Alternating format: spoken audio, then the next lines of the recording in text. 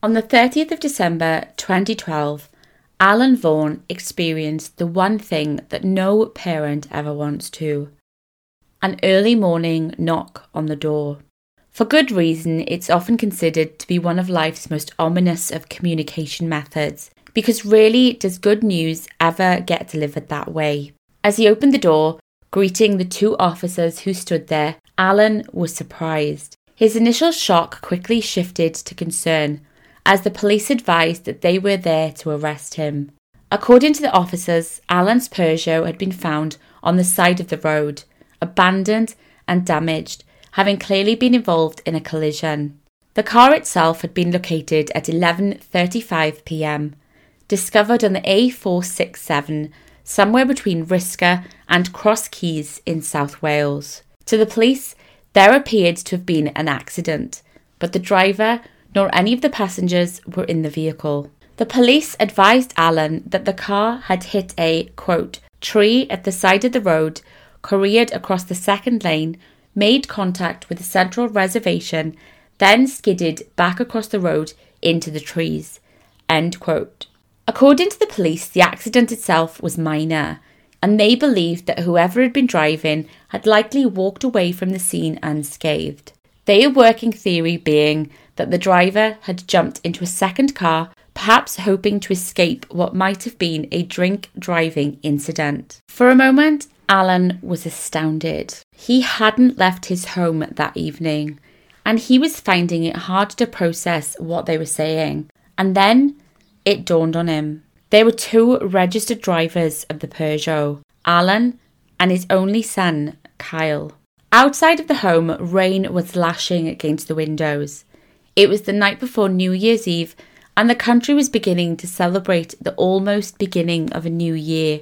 But for the Vaughan family, that evening represented the beginning of something altogether different. Their son was missing, and from that day on, the Vaughans were left to wonder what had happened to their boy.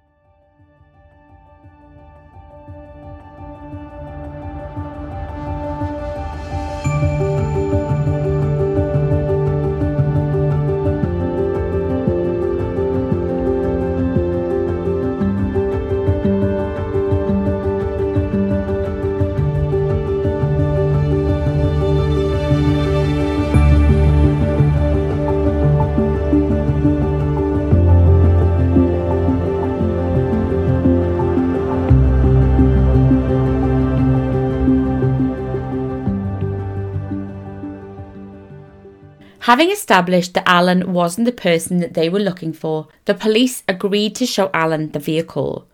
What he saw was to stick with him forever and led him to believe that the accident was far more sinister and serious than the police had initially believed. In an article marking the anniversary of his disappearance, Alan told Wales Online that, "I went down to the car and thought, how did he walk away from that? I've seen accidents like that before where people have died," end quote. The family believed something was wrong from the get-go.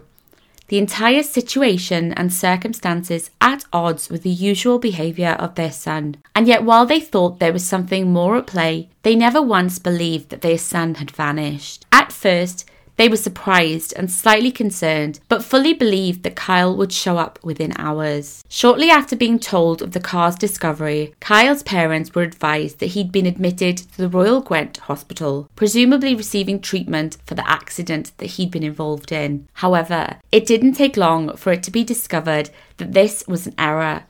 Some communication issue in the police's chain of command. A few hours later, with there having been no sign of Kyle, he was officially reported missing. 11 years later, that description still fits Kyle's case. The area from which Kyle vanished is usually a well-travelled and busy road, but at the estimated time of Kyle's disappearance, there were few other vehicles on that road.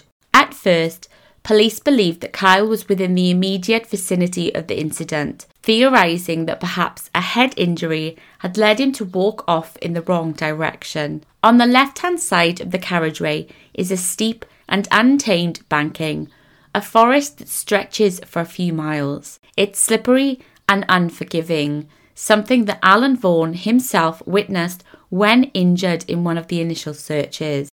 While police were searching for Kyle in the dense forest, one of Kyle's friends had a strange encounter, recently sharing their story on the podcast Someone Knows. While the exact timing of this incident has never been given, the friend revealed that Kyle's status was showing as active on Facebook shortly after he was last seen. Initially, the friend was relieved, believing that the whole disappearance must have been a misunderstanding. However, this quickly unravelled, and the interaction was to only heighten concerns. The friend told the podcast that he had engaged with the account, only to be told by Kyle that it was someone else, someone who admitted to possessing Kyle's mobile phone. The person is said to have then refused to say anything further. For a few days after the car's discovery, the case remained an accident and an active missing person inquiry, but it didn't take long for that to change. In early January 2013, based on information that has never been made public, the police changed the inquiry to murder. For a few days after the car's discovery, the case remained an accident and an active missing person inquiry, but it didn't take long for that to change. In early January 2013, based on information that has never been made public, the police changed it to murder, revealing that there was now to be a substantial increase in the amount of money and resources being spent on the investigation. Police appealed to the public. In the years to come, it would come to light that an important new lead had prompted this shift, the nature of which has never been revealed, but in that moment, the police needed the public's help. Whatever the logic or reasoning for this sudden shift, it was now clear that the police were suspecting foul play. While searches in the local area continued, they now tended to focus on the river, perhaps suspecting that Kyle had been hidden within the vicinity. The new focus and attention are said to have generated new leads, some of which have been made public in recent years. One of these is that the police had received evidence which suggested that Kyle had been seen on the A467 slightly later than first suspected. According to the witness, they'd spotted someone matching Kyle's description hitchhiking on the A467 northbound between Risca and Cross Keys at some time between 10:35 p.m. and 12:30 a.m. If this sighting is correct, it places Kyle near the abandoned car, potentially an hour either side of the car's discovery. Shortly after this, in early 2013, there was to be a potentially ground-shaking development in the investigation. Over the course of a few days, 8 people were arrested in connection with various crimes related to the disappearance and murder of Kyle Vaughan. On the 10th of January 2013, a 27-year-old man from Blackwood was arrested on suspicion of murder. The arrest was then followed by 3 more on the 13th of January. A 62-year-old was also arrested for perverting the course of justice, along with a 21-year-old and a 15-year-old who were also arrested in connection with the alleged murder. 1 day later, on the 14th of January, all suspects were released on police bail. On the 18th of January 2013, a 24-year-old man from Blackwood was arrested for murder, alongside a 22-year-old who was arrested for perverting the course of justice. Again, both were released on police bail. While the bail of each of the 8 arrested was eventually to be extended while investigations continued, no charges were ever brought against them, and the cases against them were eventually dropped. To this day, little information about these suspects, the allegations, or the evidence against them has ever been released. Publicly, this is the only action that has ever happened in this case over recent years, and as far as we know, there has been little further development. However, the case does remain open and is still being treated as a murder inquiry. In 2013, Crime Stoppers intervened, offering a £5,000 reward for information that led to the location of Kyle Vaughan. In the summer of 2013, the police used targeted Facebook adverts during a Welsh rugby game in a bid to encourage those with information to come forward. As far as we can tell, nothing has ever come from this. In this case, the verifiable facts are few and far between. What we're left with is little more than a bare-bones timeline of when whatever happened could have happened to Kyle Vaughan. What we do know is that the police have obvious grounds to now view this as a homicide, as they quickly and willingly changed their investigation into his disappearance. We might never know what prompted this change in the inquiry, and speculation and theories are all that remain. The first theory is that his disappearance was simply an accident, that the police's initial theory was the correct one. Its basis being that Kyle was injured in the accident and that he disappeared because of an injury that was sustained. This theory ends with Kyle having died soon after the accident, either because of the accident itself or due to exposure. At first, this theory seemed to have held some weight, but the police's change in focus clearly suggests that there is something more at play. They know something that we don't, and I'm inclined to believe it was something substantial. The second theory, and by far the most widely believed, is that Kyle was deliberately run off the road, with something even more sinister having happened to him afterwards. In an interview with Crime Stoppers, Alan admitted that this is now what he believed had happened.